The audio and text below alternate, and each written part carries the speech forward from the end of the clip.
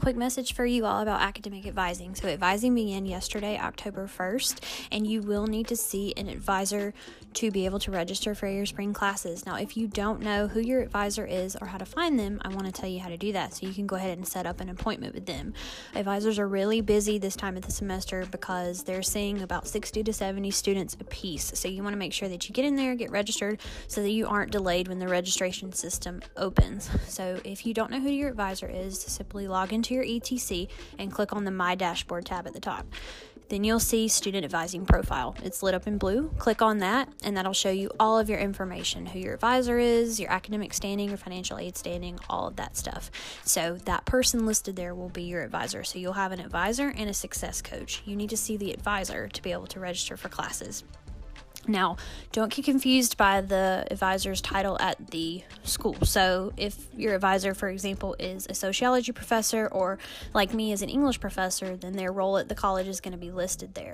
You may see an advisor that's not in your department. So just because it lists professor or anything like that does not mean that they are not your advisor. So just keep that in mind. So do make sure that you make an advising appointment and see those people so that you are not delayed in registering for your classes, that you know very clearly where you need to go, especially if you're a bridge student. So bridge students especially, you have to see your Tri-County advisor, not your Clemson advisor, in order to be able to register for classes here.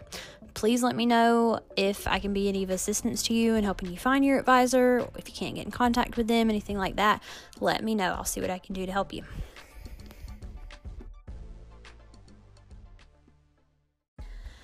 So you all have been through some sort of advising at this point for the college because you are students here, but chances are you attended an orientation and saw just a general advisor from a group of people rather than one that specifically was assigned to you. So if you've never really done academic advising before, there's a lot of responsibility that you have as a student, and there are some responsibilities that we have as professors and advisors to you.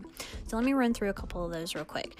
Now, when you go to advising, you need to be prepared in terms of what classes that you want to take and where you are at in your program. We have notes, we have your records, but likely you may see an advisor that is not necessarily an expert in your field or in your program. So while we can look that information up, it's important for you to know clearly what your goals and your directions are. Now, if you don't know that and you need some help, obviously we can guide you through that. But the first step is just to make sure that you're prepared. Look at the classes that are going to be offered in the spring. We have a course schedule available in ETC. Look at the classes that you need to take in order to complete your degree program or that you need to be able to transfer. If you're transferring to Clemson or somewhere else, whether you're a bridge student or not, you need to make sure you know the requirements for transferring to those schools. What do those students take in their second semesters and third semesters? Make sure you're looking into that. So go in with a plan. Make sure you can tell that advisor, I have plans to do this, to transfer to this school, to complete this associate's degree program, and so on. Start off on the right foot with them, because the more prepared you are, the more efficient your advising will be. Second thing for you to do is to make sure that you communicate to your advisor any concerns you have about grades and about your academic standing. So we can too look that up, but you need to let them know if you are in danger of failing a class and you're considering a withdrawal later in the month, how that will affect your GPA and your completion rate.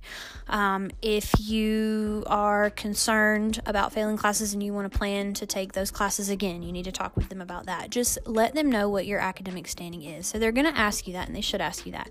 But being prepared, again, makes that advising appointment so much more efficient. So other than being prepared for what classes you want to take, be prepared to discuss your current academic standing, your financial aid standing.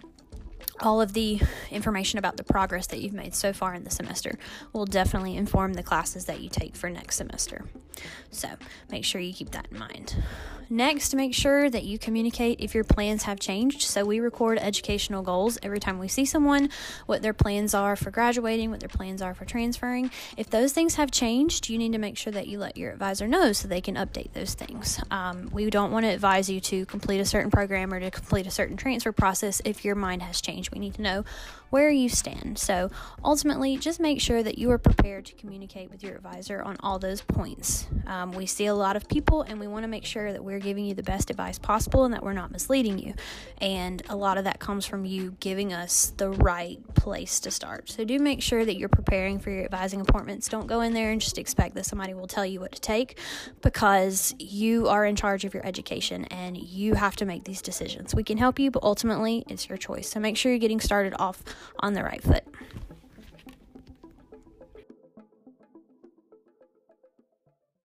Welcome back to the After Office Hours podcast. This is a really brief episode about advising. I want to make sure that you are completely informed about what the expectations are for seeing an academic advisor and how you should prepare for that.